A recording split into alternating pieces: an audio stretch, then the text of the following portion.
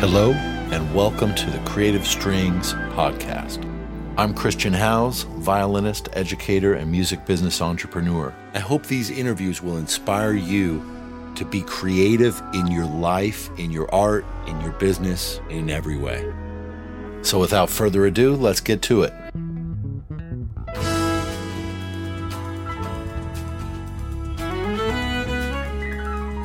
It's truly my pleasure to share this interview with the wonderful artist, Janie Barnett. In our conversation, we talked about and share some clips, beautiful clips from her new record, You See This River.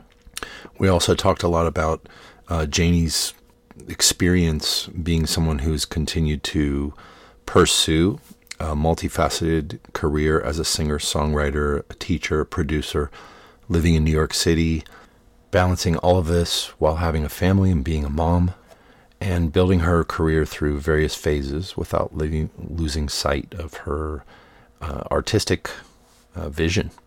I was really inspired by her thoughts and her music, and I hope you will be too.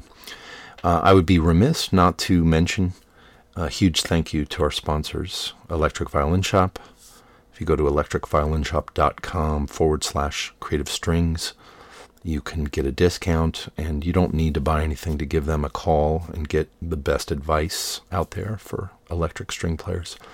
Also, our sponsor, Yamaha. I've been working with Yamaha. It's official. I've worked with Yamaha for over 20 years now.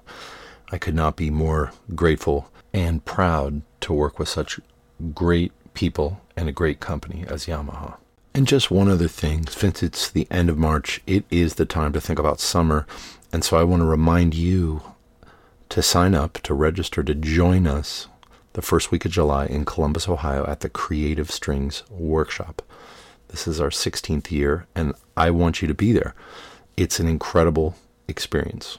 You'll meet string players, creative string players from all around the world, and we take an entire week to shed, to enjoy, to jam, to collaborate. Anyone that knows me knows that this is a huge labor of love for me. And my goal is really for everyone to come to have a positively life-changing experience. So if you have any questions, reach out to me at chris@christianhowes.com, chris@christianhowes.com, or just sign up at the website, christianhowes.com/education. So with that, let's get into this episode with Janie Barnett.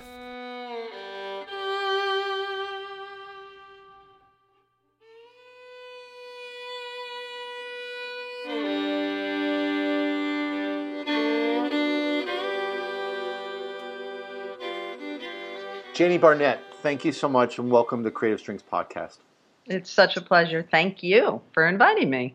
I'm really blown away by you. This is the first time I've met you, and this is the first person in 24 people that I've interviewed for this podcast that wasn't someone that I've known for a long time, which speaks to how much I was blown away by everything I heard in your music and saw on your website and was told by the promoter for your new project. Can you remind me the name? I know it has to do with the river, your new amazing record, which I've heard. You See This River. You See This River. You See This River. And you've got this record coming out, and there's all this poetic language on your website, quotes from you, really drew me in. I thought, wow, this artist is the whole package. You have a distinctive voice, an original sound. You're obviously writing a lot of the music, co-writing, coordinating, producing, and the lyrics and the stories about someone who's lived life, and also you say on your website, or I mean, it says on your website of all these other things you've done as a more chameleonic musician, the ability to be stylized, or to emulate this kind of sound for producers when they need a singer on a backing track, or not on a backing track, but when they need a singer on anything, they'll say, we need this kind of thing or that kind of thing, give us this voice, and so you've done that, which I can relate to, but you have a very personal, individualistic sound, and you've created this apparently over a few decades in your career and had kids along the way. So I'm so drawn into you. I'm excited to meet you. Well, thank you. Yeah, I'm not sure I have to say anything else. You've just kind of said it all. It took a long time to put this whole package together. So that's one of the main things that I tell kids that I'm mentoring these days is like, go ahead and be patient. If that's what it takes, you're going to take as much time as you need to find your own voice, which is what happened with me. Yeah. And you're teaching at Berkeley, and you've got a lot of students who are presumably vocalists, young vocalists. Is that right? Yeah, I mean, I'm in the voice department, but we all have our specialties, and the department sends me their singer-songwriters, since that's the life that I have led, as well as people who are intrigued by my resume as a freelance singer, people who play instruments. I get people like me who are just starting out, and since I always like to say that I had my share of mistakes right in the beginning, it's kind of a nice payback or give back, excuse me, to, point out a few things to them and help guide them. Yeah. Or open the doors for them. I feel like there's a lot of parallels between being a bowed string player and being a vocalist, in terms of that we have certain skills. Well, specifically that there may be certain skills that we don't get trained in, and that then when we join in the creative community with guitar players and rhythm section players, that there's this like lost in translation element, and that we might inherently feel sort of insecure about not knowing the lingo or having all the same skills that the guitar players and the drummers. Does that ring a bell at all? I mean, interesting. I think in the beginning that was probably true for me. When I was first thrown in the ensemble, area. I mean, I played as just a solo as a kid coming up. I just was on my own in coffee houses. And then when I got to an ensemble environment, you do have a sort of a sense like, what am I doing? And even having some training, and they have sometimes a rhythm section has a secret language that you have not heard anything about. And you have to play catch up, and you have to find your allies too, is what I kind of felt with my early ensembles, is like, who can I pull aside and ask to sort of bring me up to speed and train me and, understand that I have something to offer, but maybe I need a little tutorial on the language that's being spoken. Yeah. So, yeah. And then, if you have good ears, you're going to understand things. One thing you reminded me of is that when I was probably 19 and I was in a band and I was really working with a drummer for the first time, and I couldn't describe what was wrong.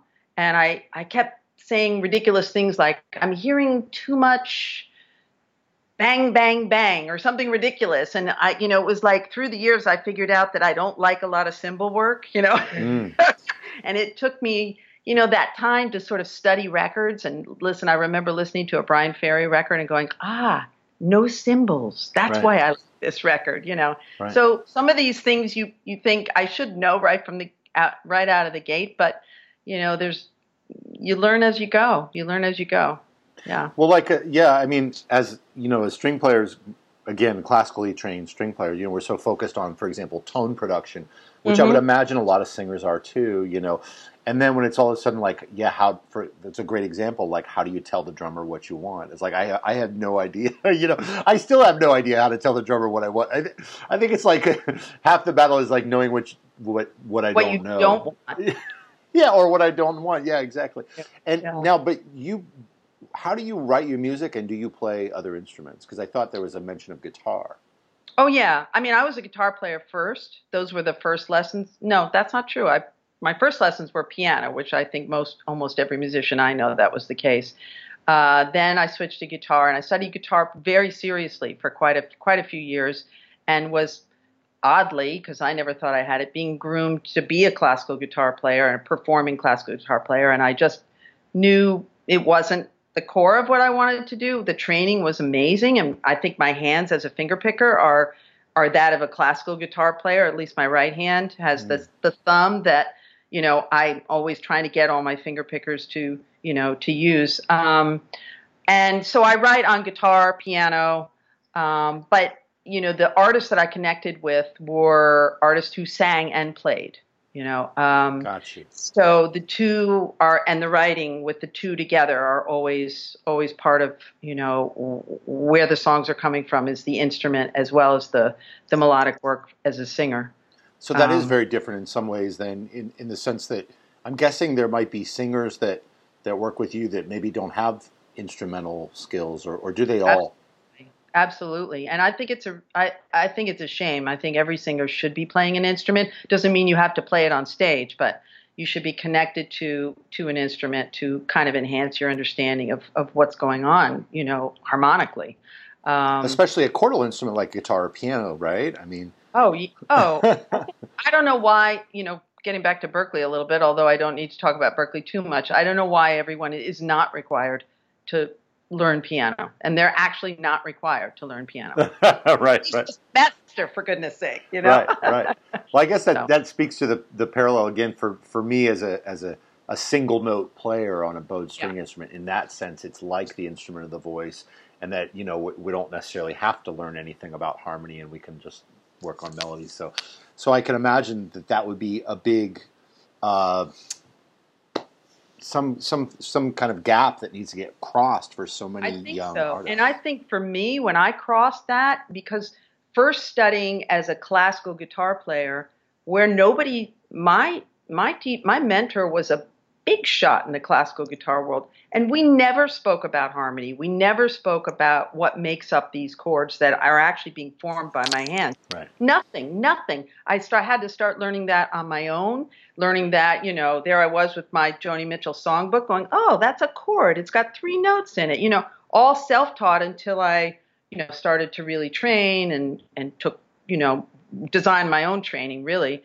And I can't imagine what my life as a composer would be like if I had started that earlier. Let's put it that way. It's the oddity of training classically and not actually having any, harmonic structure in the training.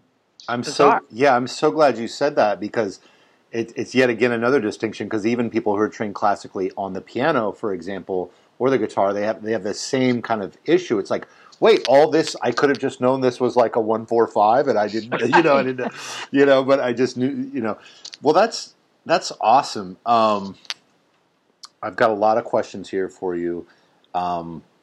So many things I want to ask you, but I think I'd like to take a second just to jump into some of this record and maybe ask if there's one song you'd like for us to start with, maybe the title track, and maybe to just tell us a little bit about it. Yeah, the title track is the oldest track on the record, and I wrote that song. First of all, it was sort of a breakthrough in terms of my finger picking, since I know it's nice to talk about the stringed instrument and that work, and I just remember sitting for a long time trying to get the movement of the right hand to cover the left hand movement that I was doing, and when it finally sort of clicked in, and then the finger picking started to roll in a way that represented the river, which was the lyrics that I had written. And that was sort of a nice breakthrough for me. So a number of songs that came after that, really, I had sort of cracked the code on how to work the two hands of the instrument to get what I needed. The song was really written when I was raised. My child was probably 10 at that point. And it was sort of a challenging moment as a working artist, mother, parent, really. And I just felt a little like, sometimes I felt adrift, and I tried to talk about it in the song and say, I'm gonna hang in there. It's gonna be okay. Talking to myself and my child. Yeah. And that's part of you see this river. I guess you talked a little bit about how the river is a little bit of an analogy for life, and just, I think I want to get back into that. So we're going to listen to part of You See This River.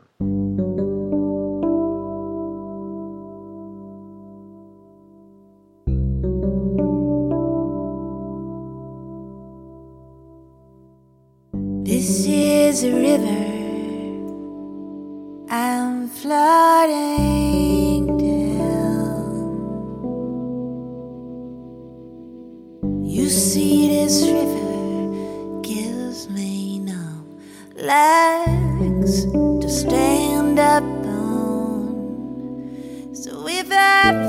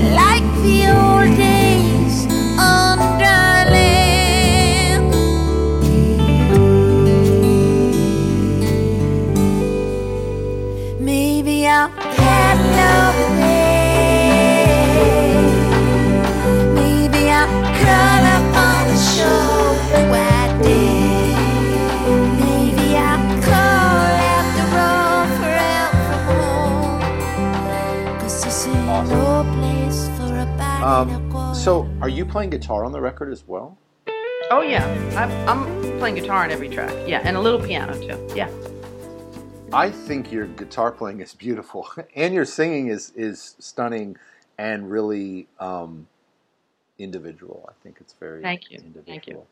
And I respect that so much because I can relate to the desire as a musician to go both ways, to be able to do a certain thing really well, like whether it's classical or whether it's to cop this kind of sound, and also to pursue a unique individual artistic voice. I wonder if you'd be willing to talk at all about how you see that. Yeah. That issue. When I first was coming up as a musician, I was trying a lot of different things, and I'm trying to figure out how to voice this without going on too long. There's a short version of this and a long version of this. And I was so mesmerized by all the sounds that I could make, partly just my own ear and my own instrument, and particularly as a singer, but also some of the training that I had, because my mentor really trained me to be able to make different sounds so that I could make a living. And when I left New England and I came to New York, and there was all this session work to be that chameleon and really exercise my craft in that way, I was intoxicated by the skill that it involved, and by all the incredibly skilled people around me that I was working with, who all had that same kind of agility. And even though my writing kept going, my writing was always there, my playing was always there, I was always doing my own shows, but I think that not only the gratification of that freelance world where I felt like my skills were validated, and it was fun. It was fun. And I was actually a musician making a living. But the pursuit of my own sound was always there. But I think for some personal reasons, raising a child and, family life and that kind of thing, I kind of I controlled it. And I don't think you can't control that process of discovering your own, pardon the cliche, but authentic sound. You have to kind of just meander and go down that rabbit hole and go down that, that path to the dark woods or whatever it's going to take to sort of experiment and find, and as a singer, to feel these different sounds inside you, maybe do a little emulation of somebody. Does it work? Does it sound like me? This kind of thing. And I think because of my personal circumstances and the opportunities I had as a freelancer, I think I controlled it a little too much, and hence this is why it took me this much time to really, I want to say, get back to what was my authentic sort of connection to music, and that was roots music, stringed instruments, rich harmonies, poetry. All that was there right in the beginning as a teenager, and I fled from it in order to sort of prove myself and prove my stature as a working musician. And when I finally got back to that, and I sort of kicked off, it's like, sure, I can do a pop R&B song and get paid for it, but maybe that's not actually who I am. So it was I want to say, I can't overstate, it was an absolutely thrilling experience to finally let go and get back to my roots, and then say, what version of that sound is me, And I'm going to give myself as much time and as much experimentation as I can. And there were many, many tracks, many, many recordings, many, many shows where I was trying this, trying that, finally coming to a sound that, distilled down to what felt, truly mine, something I could offer that sounded like me. Yeah. I feel like it's kind of a heroic story in a way too, or I'm imagining that your story has been, I don't know your whole story, but I feel like it's sort of heroic in the sense that you started in New York. You arrived in New York when you were somewhat younger, and you did everything you needed to latch on in New York. Then you had kids, or a kid. One kid. Yeah. during which time I can only imagine that, you had to make a lot of choices and, and then Juggle. Yeah. Yeah, and then and then now maybe your kid has grown, but the whole time I get the sense that you've been being an artist this whole time, and not only making a living in a lot of diverse ways, but now you're making this beautiful original statement. It seems very heroic to me in just the sense of like you're enduring and staying true to this kind of mission and staying the course, but also doing all these other things. And I want to talk about those other things you're doing. But can we listen to another tune? Could you maybe suggest another tune on You See This River? Yeah. So we might go to the second track on the album, which is Better Times Are Coming, which is not, which was, I went online looking for public domain songs to see what I connected with. And I found this song by Stephen Foster that the McGarrigles had done. And the McGarrigles are heroes of mine. And so I took the seed of that song and then I repositioned it. I wrote some new lyrics and I came up with some new music to sort of reflect what maybe we're going through in our country at this point. It's a song that was originally written during the Civil War. Awesome. There are voices of hope that are born on the air, and our land will be free from the clouds of despair. For the brave and the true to battle have gone. In good times, good times, good times are now coming on.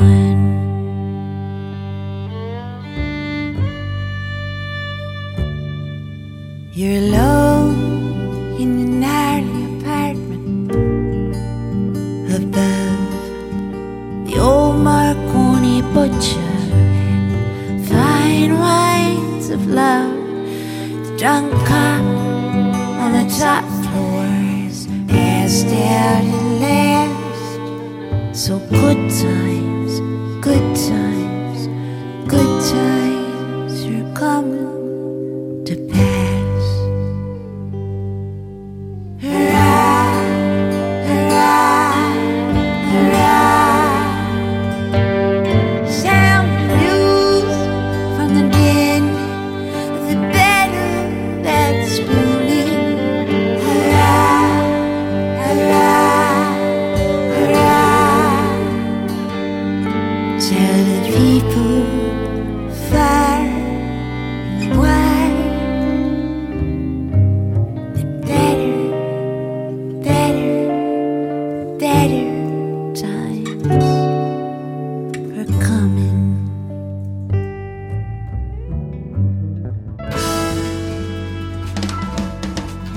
This episode is brought to you by Electric Violin Shop. You can learn more at electricviolinshop.com/creative strings. You can even get a special discount when you go there. The biggest thing I like to say about Electric Violin Shop and why I love working with them is because their phone support is really unmatched by anyone that I know of. If you have any questions about anything about electric string playing, you can simply call them their phone number, which is 866-900-8400. Again, 866-900-8400. Any questions that you have about electric string playing, give them a call. This episode of the Creative Strings podcast is brought to you in part by Yamaha. Creative Strings depends on Yamaha. I depend on Yamaha. And string players and educators around the world depend on Yamaha for their support in so many ways of music education.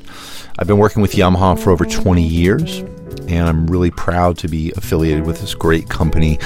One of the things I'll just mention about their electric violins and all of their string line of products, I've watched these products go through so many iterations in the last 20 years, and I've worked closely with designers in Japan and been amazed by their high standards, the quality, the integrity that they go to great lengths to apply in the making of all of their string instruments, acoustic and electric. Of course, I personally use Yamaha electric violins and endorse them. We really want to thank Yamaha for their support of Creative Strings. Creative Strings Academy is a home study course providing easy online training to help you become a more creative musician. With over 200 plus video lessons and course materials, you'll also gain access to personalized feedback from me, Christian House. Now, as a special promotion, when you sign up for our free 30-day trial, you'll get a free private Skype lesson with me. And this is very easy for you to find if you go to christianhouse.com and then simply look on the top nav bar for Creative Strings Academy. Great. I wonder if you could just reflect a little bit on, what it was like when you were younger, when you were trying to survive in New York. You talked a little bit about that, and maybe what it was like when you went through a period of raising your child, and then what it's like now. Yeah, I was absolutely terrified. I don't know how I found the as my friend Amanda Homey says, the courage to actually move to New York. From I left Virginia, I moved to New England. New England felt kind of at home and easy. When I came to New York, I was just sweating every day. Like, what the heck am I doing here? I came with a writing partner, but that soon ended. But I did have maybe 3 or 4 colleagues, 3 or 4 friends who I asked for help. And, when I first moved to New York, I had already been a working musician in New England, but I had to step back, cleaned houses for a year. Then I finally got a teaching job at the new school. So I kind of had my little platform from which to survive. And then it was about, I'll sing anywhere, I'll play anywhere. You want me, I'll come. Buy me lunch, working for free to get my confidence up, to network, to meet people. And the first probably 3-4 years were a little crazy. And then after that, things started to click as far as my reputation as a freelancer. And so I was always trying to juggle the freelance life with writing more songs. Was I getting any songs that meant anything? Push. And I did reach a point, and my husband at the time and we put out a record. We had songs we believed in, and then I got pregnant. And so I remember we were doing a showcase for Sony, and I had to wear an outfit that didn't show that I was 3 months pregnant, and that was a challenge. And after that showcase, I looked at my husband. I was like, maybe we have to rethink this activity, because I didn't think I could pull it off. And it was about that time that some tours were being offered to me, and was I going to go on tour? What was I going to do? Leave my kid at home? But all those choices that we all know people have to make. It's just that most people, they're making a choice, not to go out to dinner with their friends. And for working musicians, it's like, am I going to leave town for 6 months? And it was I couldn't do it. So that whole period of raising my daughter was, thankfully, I continued to have all this freelance life. And what I did was I thought to myself, I'm just going to try and keep this art alive. Let me just keep it alive in whatever way I can, and I had advice from other people. I remember my cousin, who's a mathematician, said, when her baby came, she while the baby napped, she'd try and solve one step in a proof. Let's see how far I can get in 2 hours. And that's what my life became, is the time management of trying to be able to no longer indulge myself as an artist, but try to practice flipping the switch. I have my own time now for 4 hours. Flip that switch and try and get something done. None of this. I'm going to sit here and wait for the muse to come. Went out the window. You just try to build your skills so that you're this new version of your skills, so that you can just get in there and focus as quickly as possible when you have that opportunity. And I have to say that's an amazing skill to develop. It's something that even for the 19-year-olds that I'm, who don't have kids and don't have any pressure, I'm telling them, please learn how to, just get in there and make an appointment to be creative, because I think this myth of creativity, I mean, it's great, but it's not practical. And plus, if you read, there's so many books about sort of the genius artists and how they work and all this stuff. Well, it turns out they practice, it turns out they just like make an appointment and they sit down at 9 a.m. and they just go to work and they get something or they don't. I think we've all discovered that. So that's what I discovered during that period. And that was the beginning of my better work starting when I had less time. I mean, which for me was really profound. Yeah.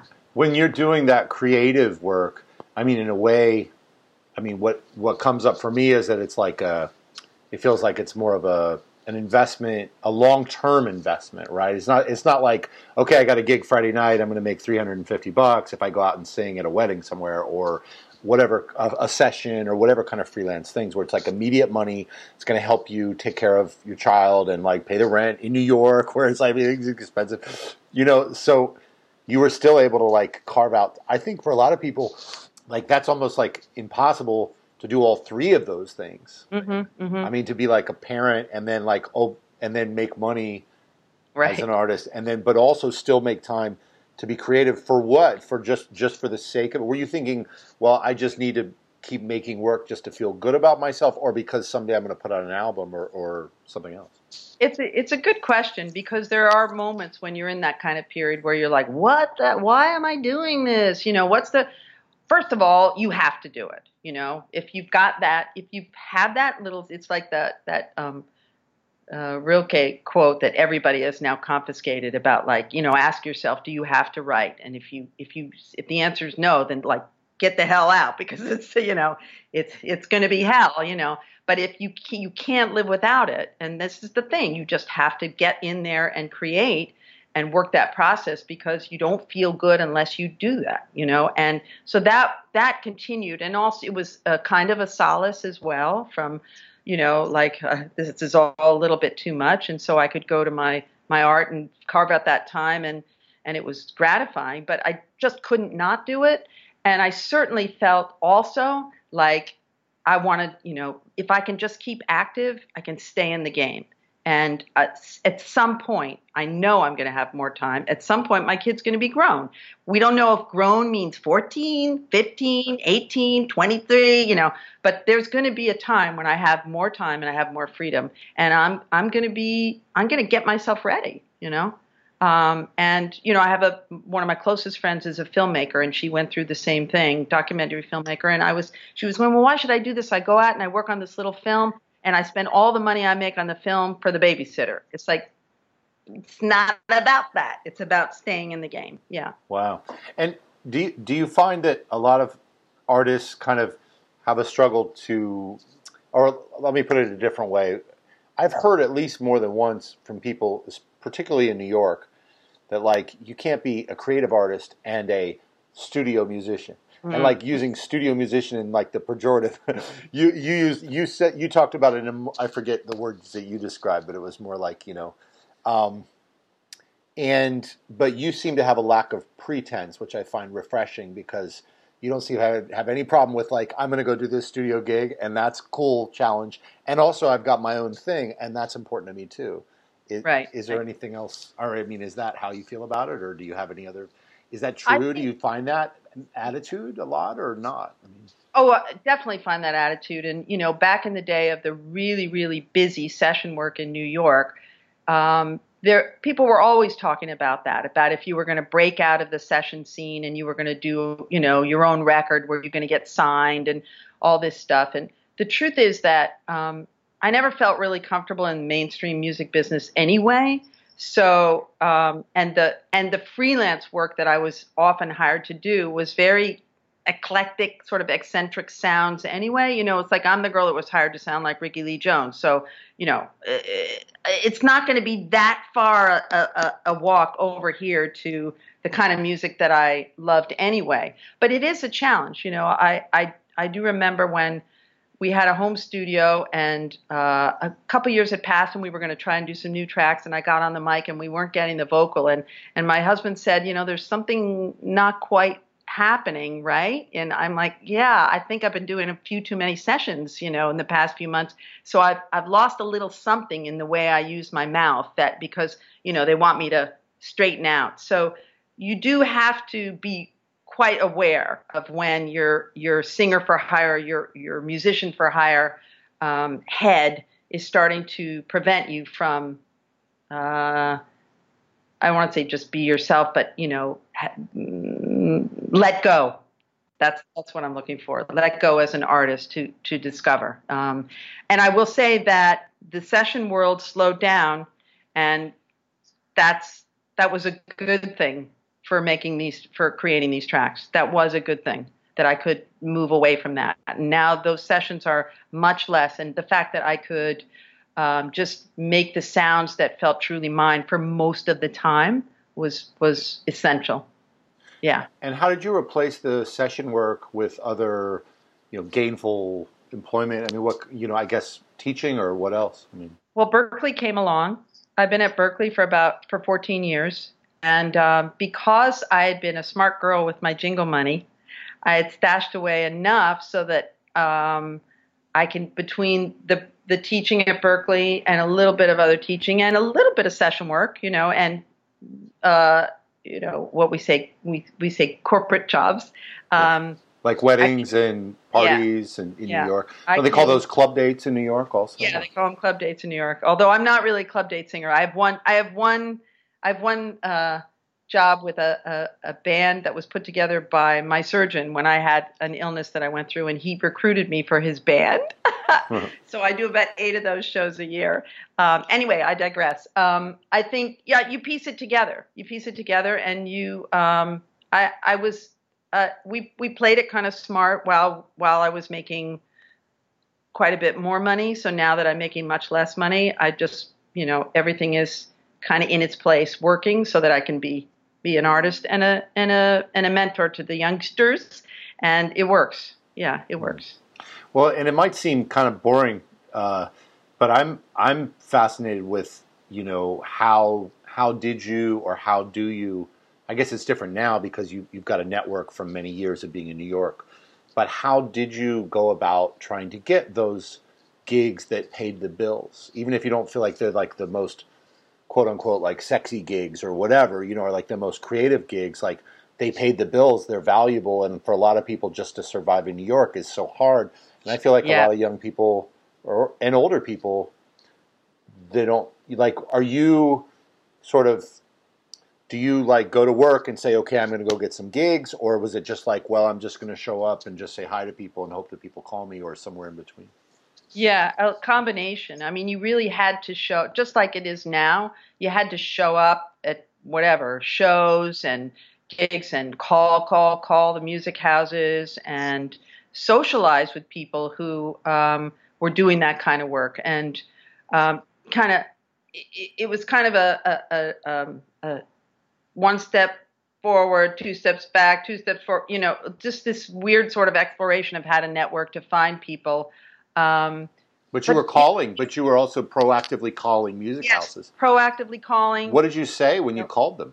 Well, you have a reel of your, and that's why when you hit New York, you say, I'll sing anything for free. Just let me take the tape afterwards, and so you slowly build your reel, and you keep redoing your reel when you have a new spot or a new record that you sing on, even some tiny little record, some, band that I can't even remember now.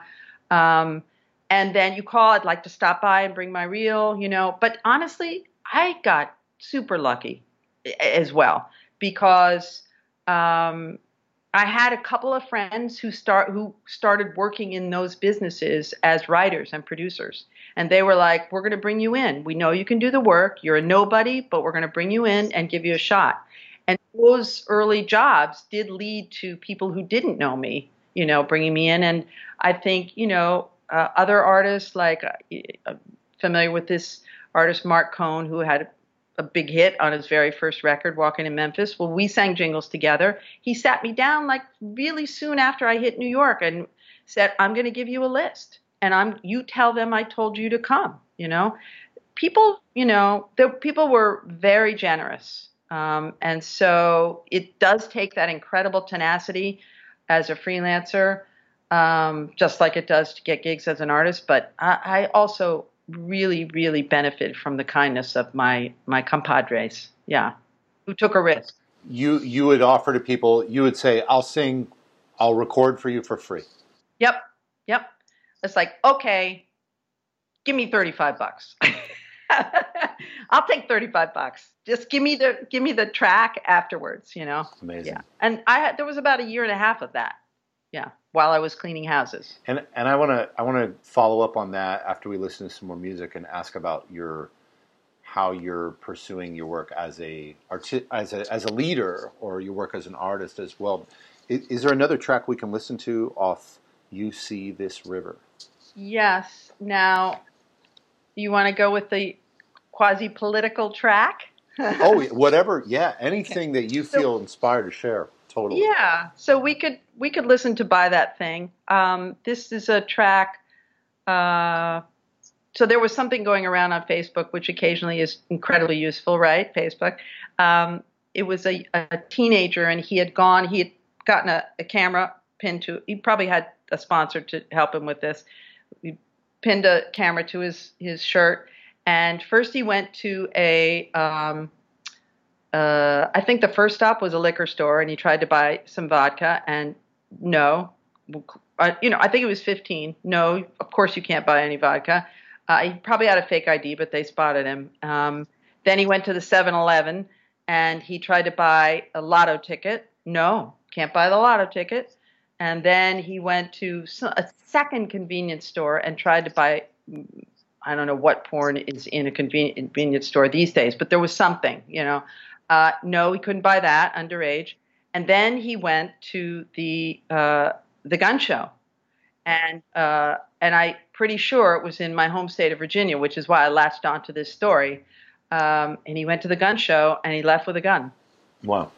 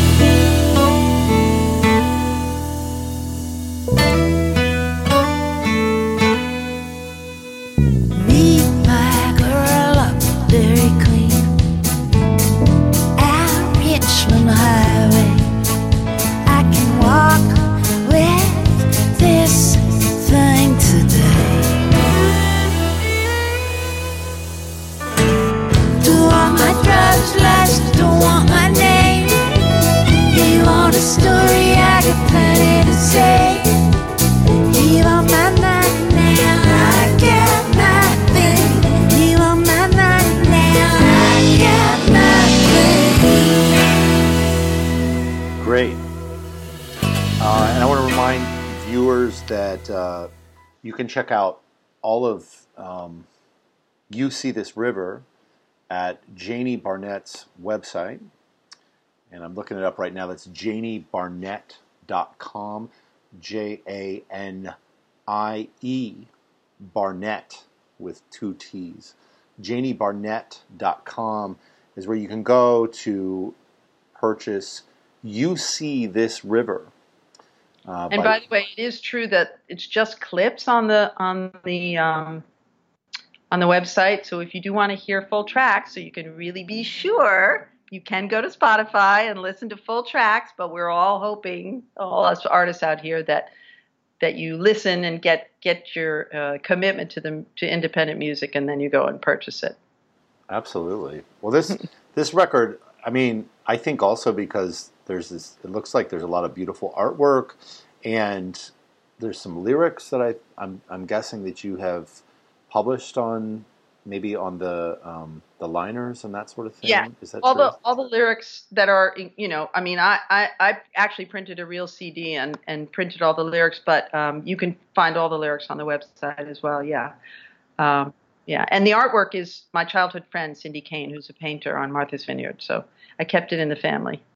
Yeah, this is the kind of physical product I would want to have, because it seems so beautiful. And just, I mean, for any, a lot of my listeners, I'm always trying to find these, because there's a lot of artists that are, I see it as being one, all tied together as far as the struggle to survive in the business of music and the struggle to get your creative works out there. And that's, again, why I feel like you're such a great role model and inspiration. And so I really want to encourage people to go to your website so they can see how well you are presenting your work. Because I think that when work is presented with such care and quality, it really speaks to the value of that work. But obviously, you're part of the driving force behind promoting your career. And even though sometimes you're hiring other people to help you, it's clear to me that you're really involved because of the pains that you've taken in the copy. I mean, in the lyrics, and it's not just the lyrics to your songs, but it's like the quotes, the things you say about the music. It's the artwork on the website. It's the fact that you're creating all these other projects, like the Blue Room, which is a collaborative production house, essentially. Is that right? Could you tell us a little bit about production? Well, the Blue Room. I mean, it's an idea that's developing now, and my feeling it came out of this idea that the musicians that were participating on this record they're so gifted, and I have so much respect for them, and I've known most of them for many, many years, and they have spent so much time. I mean, I parceled out a little money, but the money compared to the hours and hours that they committed to working on this, really I think of it as a really a collaborative piece of work, not, and that's why I didn't put my picture on the cover, because it wasn't about just, this artist and, kind of telling everybody what to do, although I had a vision. This whole last few years of collaboration with other artists and with my community here in New York and in Brooklyn has been so profound in terms of how we've all affected each other and inspired each other. And it's my hope going forward that will also lend itself to other projects like music for film or collective performance space, or, there's a lot of people talking about that in Brooklyn in general, but, that will branch out into other ways of working together. Yeah. That's great. And what is your plan with this project, and what have you done so far, if you'd be willing to share it, or what do you plan to do in order to try to get your creative work out there, or maybe whether that would be performing as a band leader or with your band, or whether it would be getting your music, licensed or streamed. Do you have any plans in terms of that? Yeah, I mean the shows are starting to. I'm starting to book some shows that will kind of finally represent. I'll be out there representing this record, and I've contacted some good friends through the years. I'll be doing some opening acts for them, people that either didn't have kids when I had kids, or somehow they managed push through as artists and keep their work going. So I'm looking forward to that. One of the biggest things that I finally secured is we're doing a show here in New York at City Winery in December. Wow. It was a show that I was offered as an artist, and I said I'm thrilled to do this, but I'd like it to be not just my show, but I'd like to curate the show and bring in some other artists to participate in the show. And the vision is, again, this idea of collaboration that I can introduce people to other artists. And of course, I'm looking forward to doing my own songs with the musicians that I'm collaborating on, but that it's a concept that can grow and that we can do it over time and we can do it at other venues and bring, this sort of urban Americana to other parts of the country. And so that's the vision. We're going to start and let's see how we do. There's a project called the Transatlantic Sessions that Jerry Douglas from Union Station is sort of curates, and all the wonderful Americana artists that are out there now have been participating, and people from Ireland come over, and everyone's on stage at the same time, kind of coming and going and intermingling, and I just love those kind of shows. Some of my heroes, the Punch Brothers, they did it this summer too with other artists, and that's really my vision. The core of my vision for my music, that it be sort of help to bring other artists along as well. But we try to say yes to whatever we can. I think that's the goal. That's the idea. I said no for a lot of years. Now I'm saying yes. And do you surround yourself with obviously you have some people that you contract out, or maybe you have agents on commission, or people that you hire for a certain length of a promotion. Is there anything you would say about the process? What do you do for yourself, and what do you delegate, or are you willing to share any of that? Right. That's an interesting question. Yeah. You want to be reaching out and getting the social media thing going and connecting. Like now I, from my own page on Facebook now, I choose a song a night and I talk about this, not my own songs, just songs I love out there. And I've been posting a song a night, and I've been doing it ever since pretty close to when my record came out. And it's kind of fascinating, the dialogue that's been going on. This is something that sort of helped me to generate activity in my own mind about, how a voice I want to have in the creative community. You just post a link to the song, and it's not like a Facebook Live video or anything like that? No.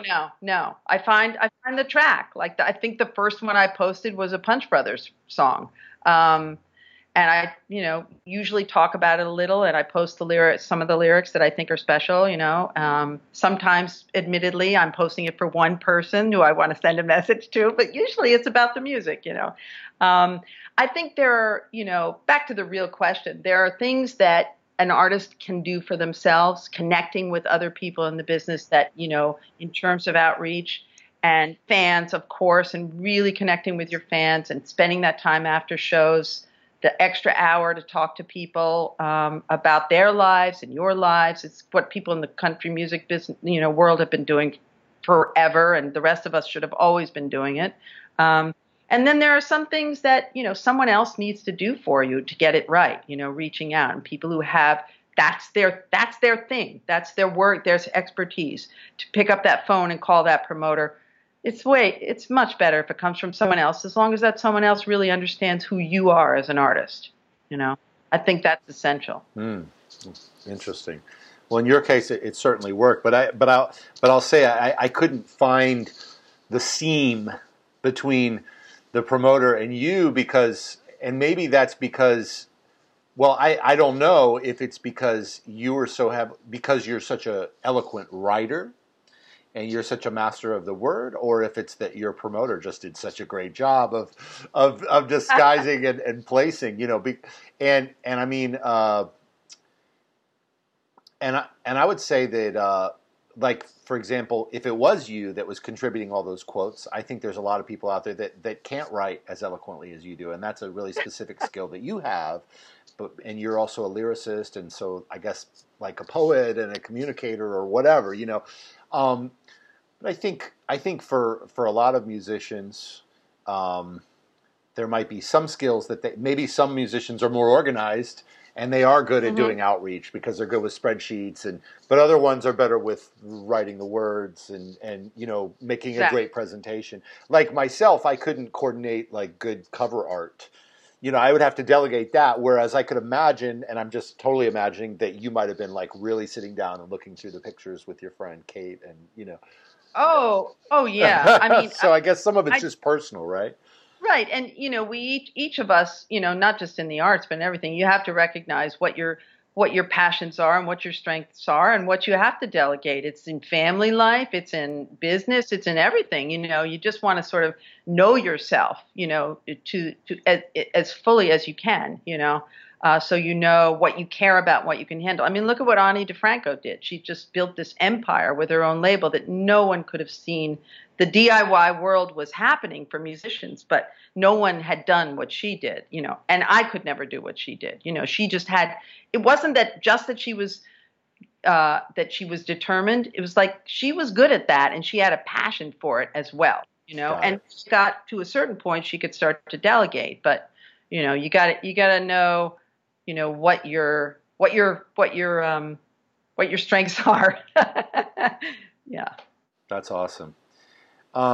Well, I wonder if there's anything else that you'd like to share today before we wrap up, and maybe we can go out on another track. I'm sure people would love to know where else they could find you on Facebook. Is it Janie Barnett on Facebook? So I, of course, like everyone in the universe these days, I am on Facebook as Janie Barnett, but also Janie Barnett and Blue Room has its own page where I post all the shows that we started to have and some freelance shows that I'm doing too that I care about.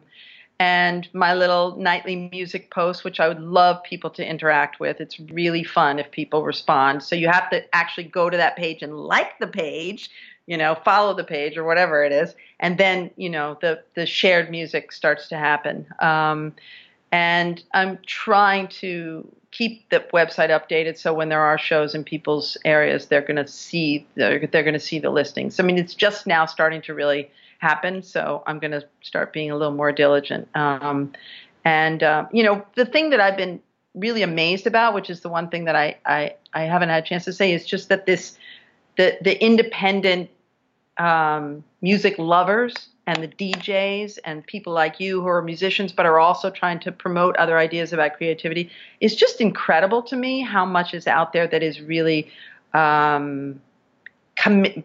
people really committed to getting it right. All the DJs that have played this record over the summer that had never heard of me, and sure, a quote from Paula Cole or Cliff Eberhardt really helped, but they took the time to really listen to somebody they had never heard of. And that, to me, is in this day and age where there's so much music out there, it's incredible to me. I think those people are real heroes as far as advocating for the independent artist. Yeah. Yeah, no, I agree. I think it's really great that there are podcasts and more independent channels where people can more easily produce, whatever they want and talk about whatever they want. Again, I would have to say that because when I first got the note from Maddie at Two Sheps Will Pass, you're one of the people that helps you get the word out. I assume mostly reaching out to podcasters and bloggers and even small ones like me, because I'm not a big deal. My brother Lewis, he has the School of Greatness, which is one of the top podcasts, but my podcast is pretty niche, So I was. But at first I thought, I was like, well, this is a singer. I don't even know, But then I read the email and I was so impressed with it that I came back to it a day later. I was like, wait a second.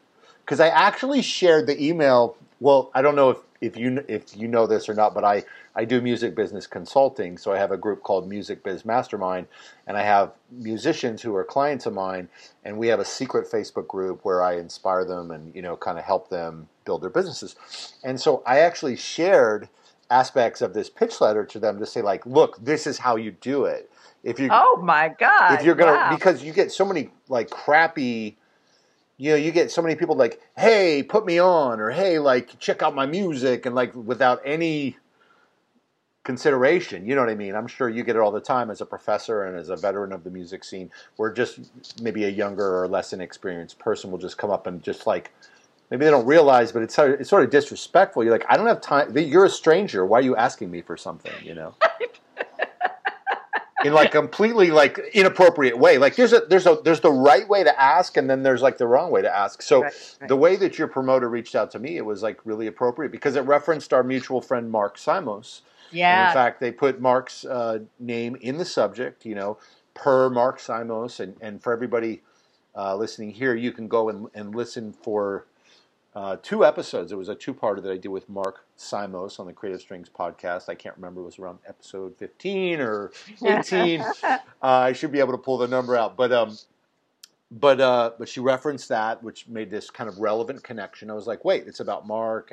And then really referenced, spoke to me directly and showed like a certain degree of respect. And then, as I said, there was all this care taken to speak about your work and to show the obvious, like, the seriousness that's been put into your work that makes it a lot harder to disregard or like not. And so I literally circled back around to it like 2 days later. I was like, wait a second.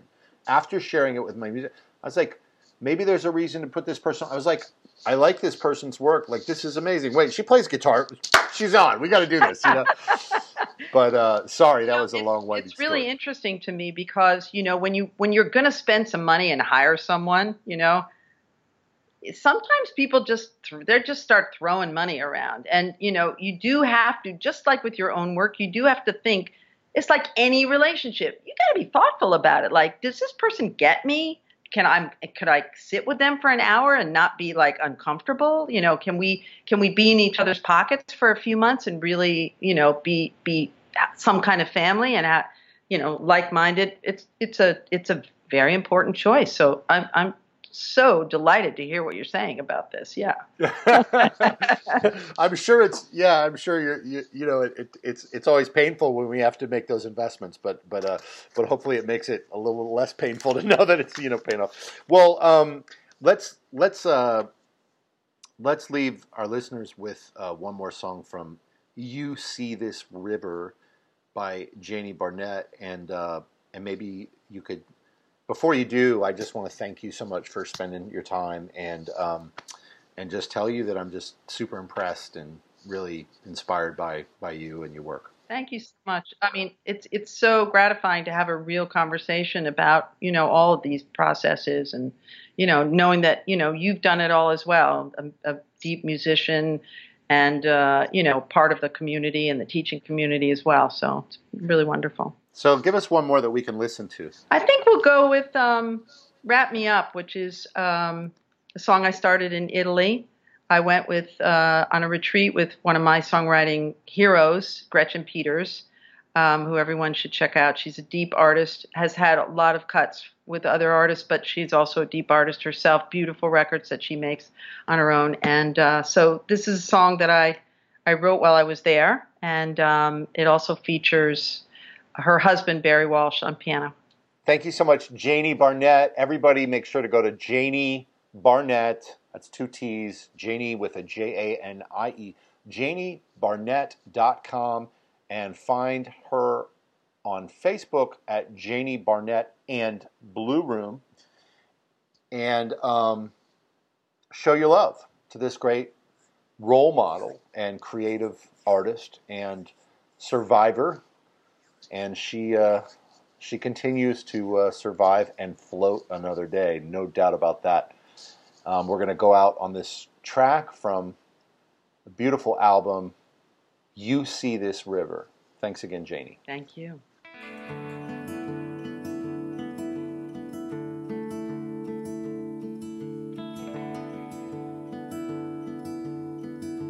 I hope you enjoyed today's episode with Janie Barnett. Make sure to check out her website. That's JanieBarnett with 2 T's.com. And you can Google search Janie Barnett and Blue Room songs. Please leave a comment, share this episode, share the entire podcast. Make sure you're subscribed. We'll have it up at christianhouse.com with a bunch of notes. I want to thank our sponsors again, Electric Violin Shop. Make sure to call them if you have any kinds of questions anytime about electric strings. And also our sponsor, Yamaha. check out not only their electric line of bowed string instruments, but also their acoustic line, which are getting more and more reviews piling up. People starting to really take notice of Yamaha's acoustic line of bowed string instruments. And again, I do just want to stress that summer is coming. It's time to plan for summer now.